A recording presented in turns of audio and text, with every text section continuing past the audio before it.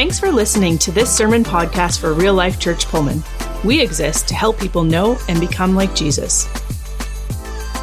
All right. Well, good morning, everybody. It's so great to be with you. I'm honored to be able to share this message with you today. As Thad said, the theme of this series has been, what should every Christian do before they kick the bucket, right? So he invited people to share something they're passionate about, and I'm very passionate about memorizing the Bible. And so I want to encourage and inspire you today, not just to memorize like a verse or two, like John 3:16. I mean, do that. But also I want to encourage you to maybe take an extra step and memorize an entire chapter. And I want to encourage you, and hopefully by the end, I will have sold you not only the idea that it's a good idea, but that you can do it. So that's my goal today. Because I imagine as soon as I say that, it's like, I have this, me memorize an entire chapter? Like, no, I could never do that. But I think you'll find that you can, and you'll be inspired to do so. So for me, it's been life-changing. Like I became a Christian, when I became a Christian, before that I was an atheist. I thought I knew everything. It turned out I didn't know anything. And God rescued me, and I had a lot of questions, and memorizing the Bible has really been the way that he has given me answers and has changed me. And I'm a totally different person than what I used to be by his grace. And using the Bible in me and through me has been really that vehicle for that. So that's why I'm so passionate about it. And I want you to find that as well. And find we live in a very unsettling world with a lot of things going on, as you know. And if you spend a lot of time on any kind of media, it can be concerning and confusing, and we can be just lost. But having God's word in your heart, having especially whole chapters filling your mind, can really give you that sense, at least for me, it's given me that sense of stability, that sense of I'm not tossed around, I'm not confused. I am often confused, but I'm not like, it doesn't rock me like it used to before I had his word in my heart. But again, I can imagine you pushing back and go, okay, that's all good for you. You must, you speak on stage. You must be like some kind of a, Bible, all you do is read the Bible and you're a monk or something, you're not in the real world like the rest of us. And I want to encourage you that I am in the real world like the rest of you. I've got jobs and family and drama and problems, and we all have our stuff. But I had just happened to prioritize this. I've found it to be helpful, and it's been really, really important. So I just want to encourage you. You can do it too, even in the real world. But before I kind of address some of those objections, I want to inspire you by helping you understand why you might want to do that. And because you might kind of wonder, well, we live in 2021. Can't we just Google it? Do we really have to worry about memorizing stuff? Because we have it all at our fingertips, right? We can just Google it. And I just want to tell you that no, that's not enough. We still need to memorize the Bible. And the main reason we need to do that is because Jesus memorized the Bible. And our model is to follow him. Jesus is the pattern for our life. 1 John 2:6 says, those who live in God should live their lives as Jesus did. That's what we're supposed to do as Christ followers. We're supposed to follow him. And why? Because that's the best life for us. It's the best way to live. So Jesus memorized the Bible a lot. And why did he do that? Well, lots of reasons, I'm sure. But one of the big reasons that we see in the Bible is revealed when Jesus was tempted by the devil at the time when his ministry was first beginning. And so I want to share that with you to start with this morning. Luke 4 is one of the places this is shared, and I'm going to read that, and maybe a few things might surprise you as we go through that today. So starting in verse 1 of Luke 4, it says, and Jesus, full of the Holy Spirit, returned from the Jordan and was led by the Spirit in the wilderness for 40 days, being tempted by the devil. And he ate nothing during those days, and when they were ended, he was hungry. Yes, I imagine so. So the devil said to him, tempting him, if you're the Son of God, command this stone to become bread. What was Jesus' answer? It is written. And then he recites a verse from the Old Testament from memory. Man shall not live by bread alone. And the devil took him up and showed him all the kingdoms of the world in a moment of time and said to him, to you I will give all this authority and their glory, for it has been delivered to me, and I give it to whom I will. If you will then worship me, it will all be yours. This is the temptation of power. So Jesus didn't debate the devil on whether or not he had this authority. He didn't challenge him on that. What he challenged him was, it is written. Again, another verse from the Old Testament. You shall worship the Lord your God, and him only shall you serve. So the devil took him to Jerusalem and set him on the pinnacle of the temple and said to him, if you're the Son of God, throw yourself down from here, for get this. The devil quotes the Bible to Jesus. There's the kind of a reason he's the devil, right? Quotes this verse out of context, right? He says, he will command his angels concerning you to guard you. And on their hands they'll bear you up, lest you strike your foot against a stone. What was Jesus' answer? It is said, or it is written, you shall not put the Lord your God to the test. So when the devil had ended every temptation, he departed from him until an opportune time. So as I envision this exchange between the devil and Jesus, this is a real world thing. This is historical. This is a historical thing that happened. And the Bible portrays it as in the wilderness. It portrays it as real and quite intense. It isn't something like I imagine, like it wasn't the devil and Jesus sitting down at Thomas Hammer and having coffee together and having a theological debate. Oh, if you're the Son of God, oh, it is written, oh, la, la, la. It wasn't like that. It wasn't just this happy little thing. And it wasn't even like on a debate stage where, we've got Jesus and the devil and they've got these podiums and they're standing here and like, it is written. And over here like, no, it is written. It wasn't even like that. It was much more real life. It was much more dangerous, I think. It was much more life-threatening of a battle. Jesus was about to embark on the most important ministry ever, and the devil's trying to stop him from doing that. And it was a real live battle. So in my mind, and this may just be kind of my weird something about me that I'm seeing it this way, but I kind of envision it as more like an epic karate battle between two masters. Life or death struggle of this kind of a battle. Now, I'm not making a theological statement. Now, just in case some of you got to go, no, I'm not saying that this is actually real. I'm just making an analogy for the purpose of teaching. It's a teaching device. So don't worry too much about it. I love theology and I'd love to talk theology sometime, but so I'm not making a theological statement. I'm just, this to me makes a good analogy. Why? Because the Bible says we have an enemy, the devil, who prowls around looking for someone to devour. We are in a life or death struggle with an enemy that the Bible says is out to get us all the time, just like this enemy was out to get Jesus. So how do people respond? How do martial artists respond when they know there's an enemy? Well, first of all, they have memorized a lot of moves, a lot of things they practice. They learn how to stand. They learn how to hold their arms. They learn how to punch. They learn how to do lots of different things. And they don't just learn it all at once. They learn it over time and they memorize and they practice. And so there's a lot of similarity between us needing to memorize the Bible and practice the scripture and do spiritual disciplines like that and what martial artists do. Martial artists also, in their practice, they have sparring partners so that they can feel like they are ready when an actual punch comes at them or some actual enemy tries to attack them. They practice with a partner. And so I'm actually going to invite Chris up here to be a sparring partner with me today to do a little bit of a demonstration on what sparring might look like for someone who's being tempted and how you might respond. Hey, Chris, thanks.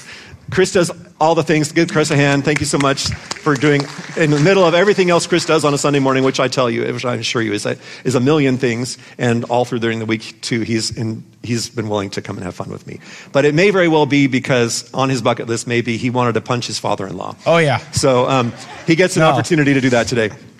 So we're going to do just a little bit of a very slow, just fun little demonstration to give you a visual as to what it might look like when we're tempted. So again, one of the things is that, again, people might push back and they might say, well, why couldn't I just Google it? Why do I have to memorize it? Well, Jesus didn't have Google, and we have Google now, so maybe Jesus would have just Googled it. Well, here's the problem with Googling it. If you're going to be punched, if you have an enemy coming after you, and and Kristen, my sparring partner, is going to punch me, and I'm Googling it, and they punch you, you get punched, right? You don't have time to Google, what's my response if somebody tries to punch me in the face? You have to practice. You have to be ready. And so as part of this, we're going to mix it up a little bit, and Chris is going to, in his punch, he's going to say something that the enemy might say to us as a lie, and I'm going to respond with both a physical and a Bible verse. And so you'll kind of see how this goes. I'm going to challenge him. Don't hurt me, please. Bring it, man. Bring it. All right. But Doug, science says that there's no God. The Bible's not real. Oh, it is written. I didn't get punched, right? The heavens declare the glory of God, and the skies proclaim the work of his hands. It is written. Thank you. Nice. All right, let's try that again. Bring another one. But Doug, you have sinned way too much. There's no way God's going to forgive you. Oh no, it is written. The steadfast love of the Lord never ceases. His mercies never come to an end. Thank you. He actually is like a karate guy too, so he's taking it really easy. This is good.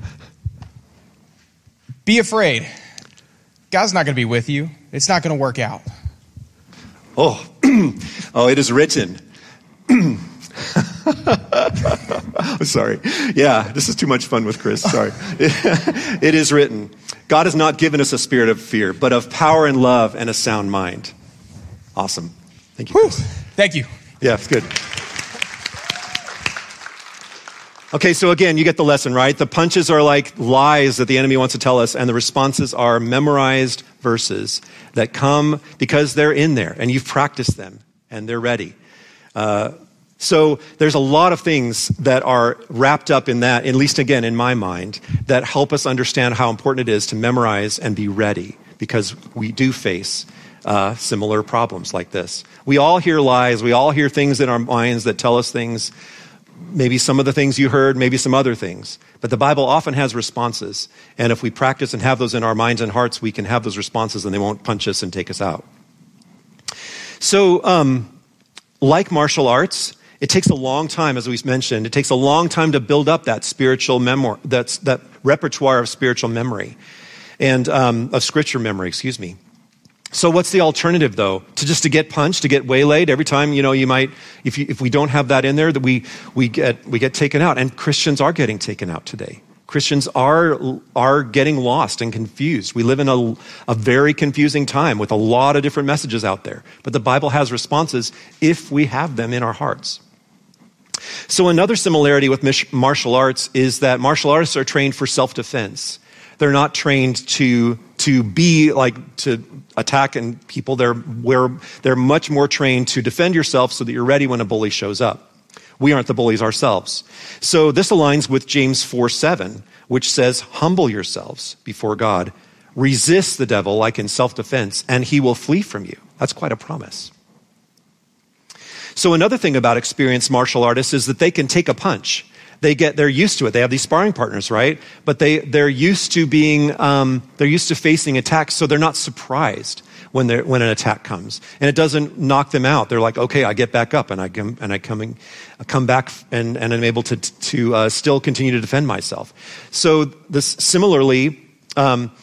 Spiritually, when people who have walked with the Lord for a long time and we're more mature in our faith, we've been through stuff, we've been through battles, we've seen God be faithful, and we've learned the scriptures enough to be able to apply them when problems come. So we're not waylaid, we're not knocked out when those things come, and so we're ready because of those things.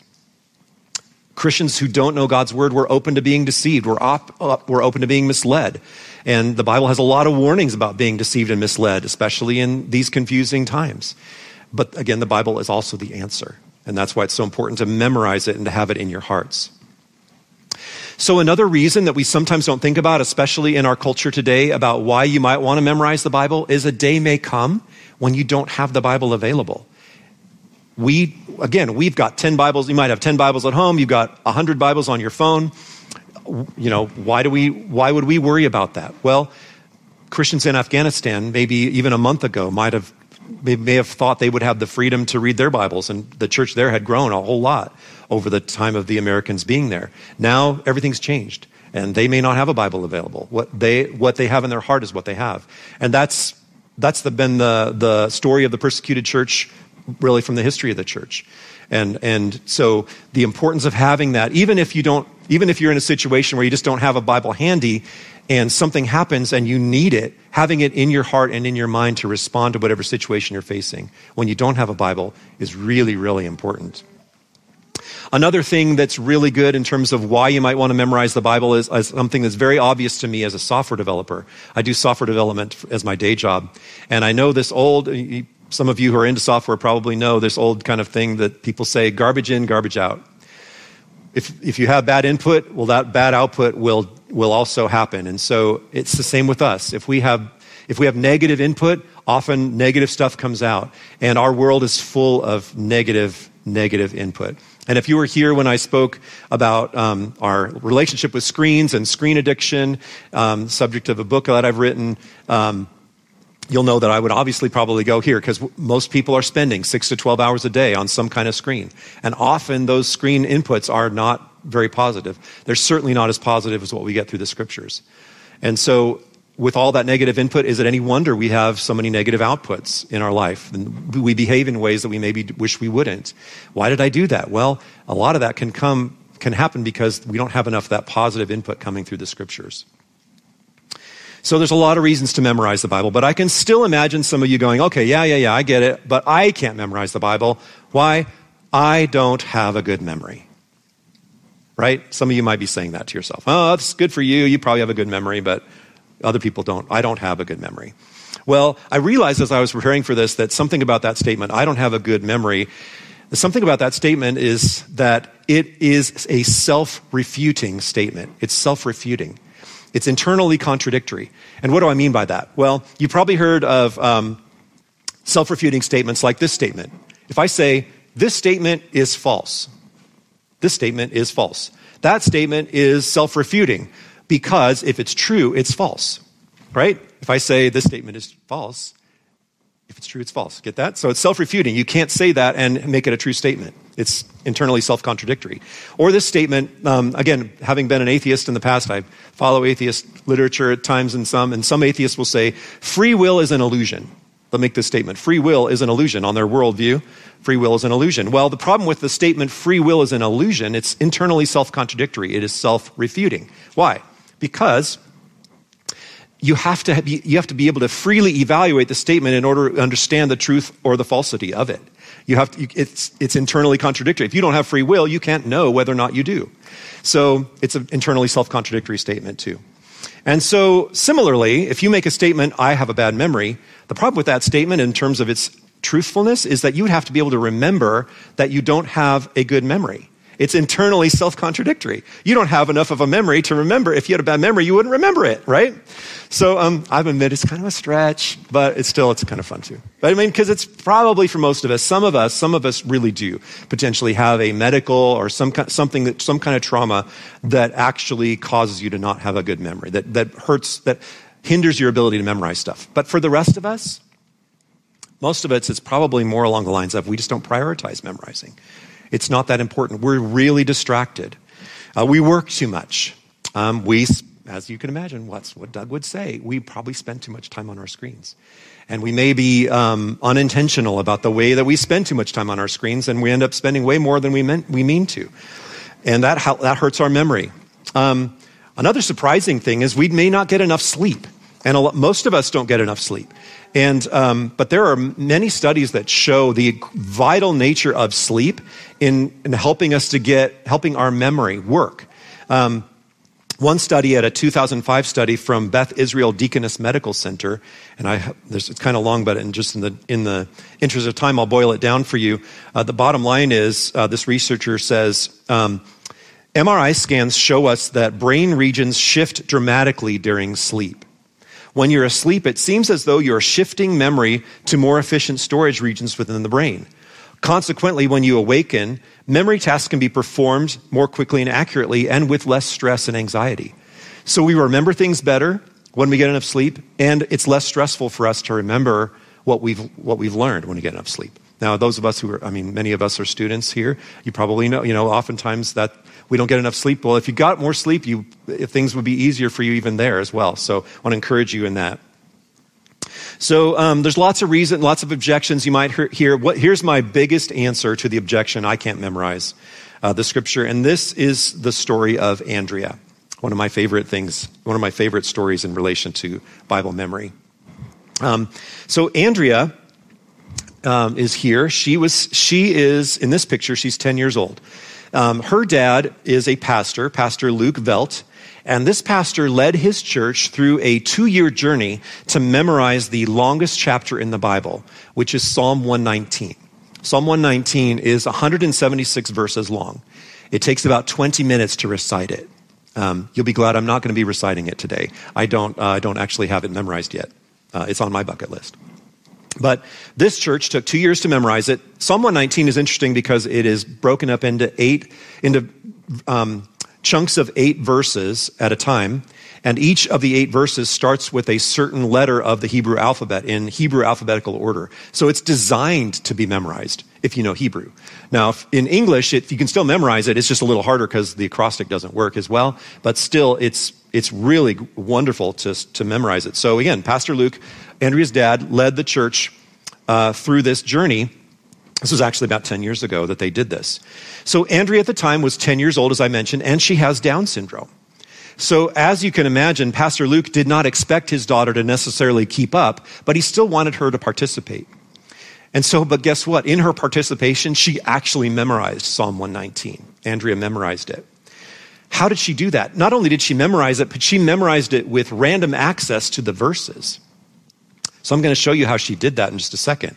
But first of all, Pastor Luke says this of his sweet daughter. He says, Andrea's pretty good at memorizing, but she doesn't have an extraordinary aptitude for it. She's not a genius or an autistic savant or something. She just worked very hard at this and had fun with it too. So how did she memorize all 176 verses, nearly 2,400 often repetitive words, with all these complexities and depths of wisdom and so on? One word, intentionality. They were off the chart intentional with Bible memorization. They invented games. They wrote songs. They put up a whiteboard on their house and wrote the verses out that they were working on and then erased some of the words so they could fill them in. They practiced. They talked about it while walking to school and while coming home, like Deuteronomy 6. They did all the things. So as a result, what do they have? They have some of the most powerful words of love for God and love for his word that are in the Bible, in their hearts and in their minds. So one super inspiring thing that they did is they posted a video of one of the games, and I want to just share that video as inspiration for you today as well. Okay, Andy, should we start? Yes. Okay, roll the dice. 10. 10. What does this verse 10 say? Say it. With my whole heart, I have sought you. Oh, let me not wander from your commandments. Give me 5. Okay, you get a bonus because you're on a corner. Roll one die. 5. Now we go around in 5. 1, 2, 3, 4, 5. What does verse 35 say? Let me walk in the path of your commandments, for I delight in it. Make me walk in the path of your commandments, for I delight in it. Close enough. Isn't that awesome? Let me walk in the path of your commandments, for I delight in it. That was a verse that she had memorized. It's powerful. She may not even realize the power at 10 years old, but now, 10 years later, she would remember. She would understand it. So this is the super awesome thing about this particular example is that it shows that we can do it too. If she can do it, we can do it too. So I just a little bit about Psalm 119. Psalm 119 has some super powerful phrases like, I shall delight in your statutes. I shall not forget your word. I will walk at liberty, for I seek your precepts. All these I statements, things you say about yourself that the Bible knew 3,000 years ago are some of the most powerful things that you do. And so if you memorize truth, undiluted truth from the Bible, and you start saying, I delight these things, I delight in your word, I will walk in freedom, these kinds of things, you say this about yourself, what happens is they end up becoming true. God uses those things by his Spirit to transform you.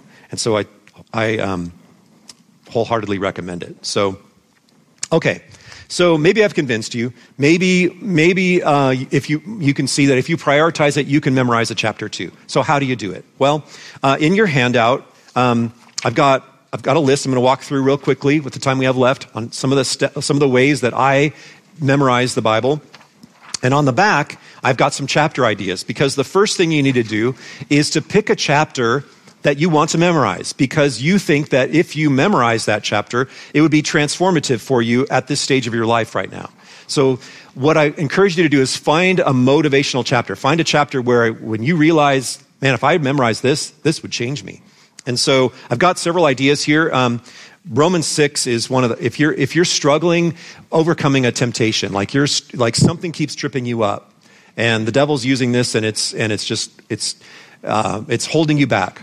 Well, there's some truths in Romans 6 that if you had those in your heart and you were able to say those out loud when you're tempted, when you're able to recognize that, therefore, we have been buried with Christ through his baptism into death, so that as Christ was raised from the dead through the glory of the Father, so we too might walk in newness of life. Like if you've got that inside of you, you can say that when you're tempted. Or 2 Peter 1 I love as well. It's got some super powerful phrases like, seeing that his divine power has granted to us everything pertaining to life and godliness. He's given us everything we need, and it's filled with things like that as well. 2 Peter 3 is a great one if you're worried about the future. If you look at the news, you look at the media, and you go, "Whoa, what is going on?" Which we all should, because it's crazy, right? But 2 Peter 3 has got some perspective, some answers. It's a great chapter that talks about that God's not surprised by the end times. God's not surprised. It talks about with the Lord, 1 day is like 1,000 years, and 1,000 years are like 1 day. The Lord is not slow about his promises, but is patient, not wishing for any to perish, but for all to come to repentance. So God's waiting. God has a plan. It's a great promise to have if you're worried about the future. So that would might be a great chapter for some of you. Would you like to feel more connected to Jesus? You just don't feel connected to Jesus these days like you used to. Well, John chapter 15 is a great chapter. Talks about abiding in Christ as if we are branches and Christ is the vine. Some wonderful truths there that can really help you feel connected and stay connected in reality to Christ. How about wanting to love people better? You feel like, gosh, if I only love people better, it'd be really great. Well, the Bible has a lot of chapters that talk about love, but 1 Corinthians 13 is especially profound. It's very different from our culture, which says love is this feeling, and love has wings, and it takes me up to the mountains, and la la la, whatever the latest song says about love. Well, the Bible surprisingly doesn't go there at all. It doesn't talk about your feelings. It talks about love is patient. What? Love is kind. Love does not envy. Love does not boast. What? Like these are actions, these are behaviors, these are attitudes, these are not feelings. And so the truth, the scriptures, 1 Corinthians 13, awesome there. Ephesians 4 is really, really important for today. Ephesians 4 is the Apostle Paul showing Christians how we should live, how to grow as Christians, how to mature, and how to get along with each other, how to not be divided, how to be unified. And as I was trying to think about it, I wanted to share a chapter so you can see that it can be done. You can memorize a chapter. If I can do it, you can totally do it. I wanted to share a chapter with you, and so I'm going to share Ephesians 4. And I'm going to share it, of course, with lights in my face in a stage in front of all you people. It's a little different than doing it in the car like I normally do or something like that. So be a little gracious with me as I share this with you. But as I share it, I want you to try to pick out as you are hearing this maybe in totality for the first time. Pick out things that are relevant to our day, to our age. Listen to how relevant and how many things that the Apostle Paul wrote almost 2,000 years ago could have been written for us today, in the church today, in the wider church. So let's hear if the Apostle Paul had something to say to us today. So he starts by saying in Ephesians 4, "Therefore I, the prisoner of the Lord, implore you to walk in a manner worthy of the calling with which you have been called, with all humility and gentleness, with patience, showing tolerance for one another in love, being diligent to preserve the unity of the Spirit in the bond of peace. There's one body and one Spirit, just as also you were called with one hope of your calling. One Lord, one faith, one baptism, one God and Father of all, who is over all and through all and in all. But to each of us, grace was given according to the measure of Christ's gift. Therefore it says, when he ascended on high, he led captive a host of captives, and he gave gifts to men. Now the expression, he ascended, what does it mean except that he also has descended into the lower parts of the earth? He who descended is himself also he who ascended, far above all the heavens, so that he might fulfill all things. And he gave some as apostles, and some as prophets, and some as evangelists, and some as pastors and teachers, for the equipping of the saints for the work of service, to the building up of the body of Christ, until we all attain to the unity of the faith and of the knowledge of the Son of God, to a mature man, to the measure of the stature which belongs to the fullness of Christ. As a result, we are no longer to be children, tossed here and there by waves and carried about by every wind of doctrine, by the trickery of men, by craftiness and deceitful scheming, but speaking the truth in love. We are to grow up in all aspects into him who is the head, even Christ, from whom the whole body, being fitted and held together by what every joint supplies, according to the proper working of each individual part, causes the growth of the body for the building up of itself in love. So this I say, and affirm together with the Lord, that you walk no longer just as the Gentiles do, in the futility of their mind, being darkened in their understanding, excluded from the life of God because of the ignorance that is in them, because of the hardness of their hearts. And these, having become calloused, have given themselves over to sensuality for the practice of every kind of impurity with greediness. But you did not learn Christ in this way, if indeed you have heard him and have been taught in him, just as truth is in Jesus, that with regard to your former manner of life, you lay aside the old self, which is being corrupted in accordance with the lust of deceit, and that you be renewed in the spirit of your mind, and put on the new self, which in the likeness of God has been created in righteousness and holiness of the truth.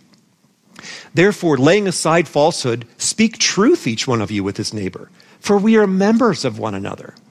Be angry, and yet do not sin. Do not let the sun go down on your anger, and do not give the devil an opportunity. He who steals must steal no longer, but rather he must labor, performing with his own hands what is good, so he'll have something to share with one who has need.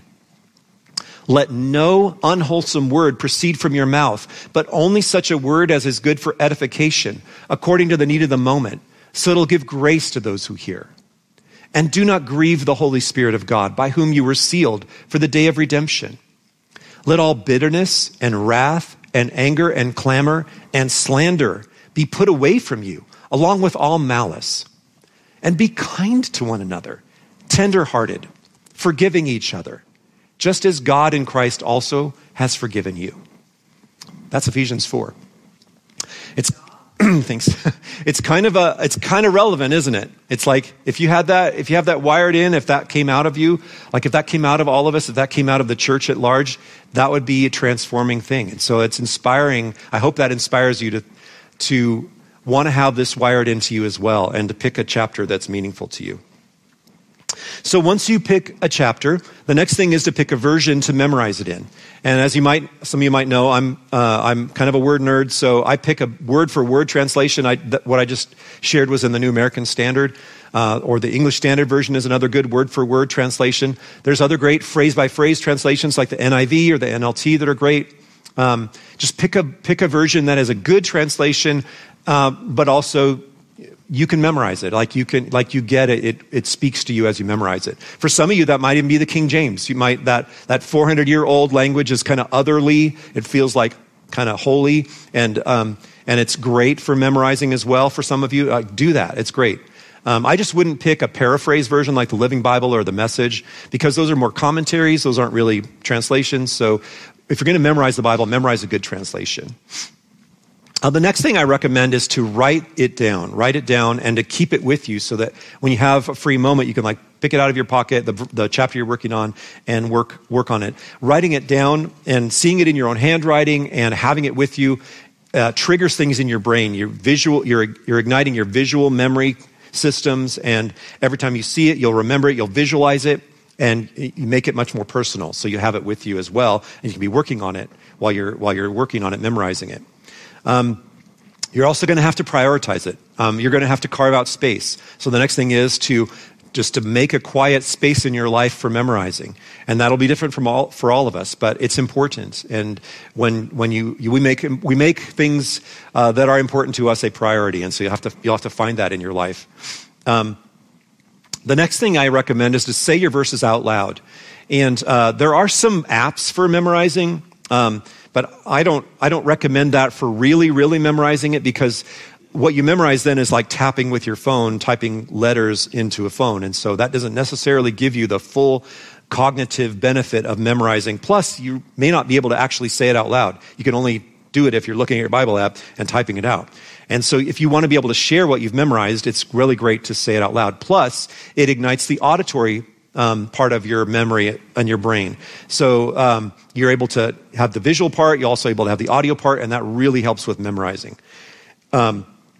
It's also really, really helpful to have someone memorize with you, to have a partner, kind of like a sparring partner, like Chris and I. We were working together. Have someone keeping you accountable to your goal, or memorize it together, or memorize it as a family. If you have kids, include your kids in it, and say it to each other. Hey, how far have you gotten? Hey, can you say it? Can you say it? It really is encouraging to be able to have somebody going on this journey with you, and it also helps you with your memory too.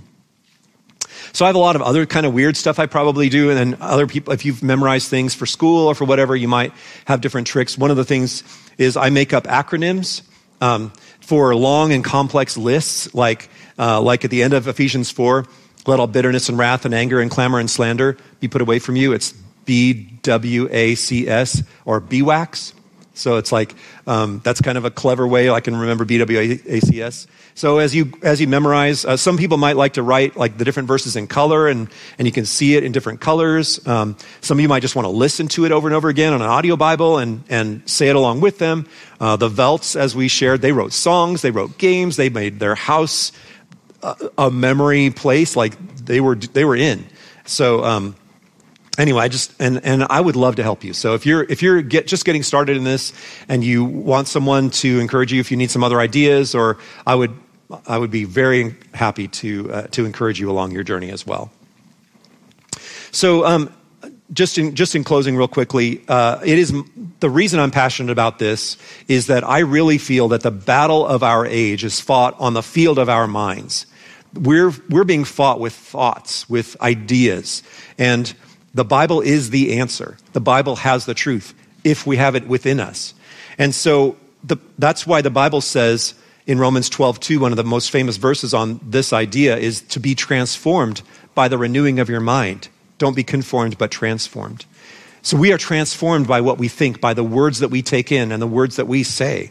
And God knew that. And that's why he went to a whole lot of trouble to preserve this incredible collection of his anointed words over thousands of years, and allowed us to have access to it. We've got to imbibe it and memorize it. One quick caveat on memorizing. Memorizing is awesome, but it's not the end. It's a means to an end. What's the end? What's our real goal? Our goal is Christ-likeness. Our goal is to love God and love others better. Our goal is to become more like him. Memorizing is a great way to do that, but it's not like the end. It's like, wow, when I memorize all this stuff, we can easily get puffed up with pride. I know I can totally do that, or I'll have all the answers or whatever. It's not about that. It's not about the memorizing. It's about becoming like him. Now, he can transform us through that. And so it's a great means to that end, but just don't get tripped up and think that it's the end once you get into it. But I hope upon hearing this now that you understand why you should do it, how you can do it, and that you can do it. You all can do it. And so I just want to encourage you to get intentional about it. Develop your process for doing it. Pick your chapter, pick your version, write it down, and get it done. And by the power of the Holy Spirit, you'll find yourself transformed by the things that you take into your heart and mind. And so, with that, I want to remember some of the most important things we can remember by doing communion together. So if you're here or if you're online, grab your communion elements, and let's remember the most important event in history, which is what Jesus did for us all. Jesus gave us a great memory device, didn't he? He gave us this incredible memory way of remembering what he did for us on the cross by giving us his body and his blood and connecting it to something we all love to do, which is to eat. And so he gave us this bread and he gave us this cup as a wonderful memory device. And let's remember that today. Jesus gave us his body when he was having the Last Supper with his disciples. He took the bread, broke it, and said, "This is my body broken for you. Do this in remembrance of me." So let's eat this and remember. And after dinner, he took the cup and he said, "This is my blood poured out for you. Do this as often as you drink it in remembrance of me. Let's drink this and remember what Jesus did for you. Let's pray together. Lord, we are so grateful for all you've done for us. We're so grateful for the sacrifice of Jesus, for you giving everything for us so that we can know you and walk with you and be set free from everything that's holding us back. And so, Lord, we thank you for your word. And I just pray for my friends here in the body of Christ and online that we would be able to have more of your word in our hearts and our minds in this important day, this important age, that we would have your word coming out of us. We can be a blessing to the world. Lord, may you use your word by your Spirit to transform us into the people that you'd like for us to be. And may your blessing be on each and every family here represented. God, thank you for all you've done. We love you. In Jesus' name, amen. Thanks for checking out this message from Real Life. You can find out more about us by going to rlcpullman.com or by following us on Facebook or YouTube. Until next time, have a great week.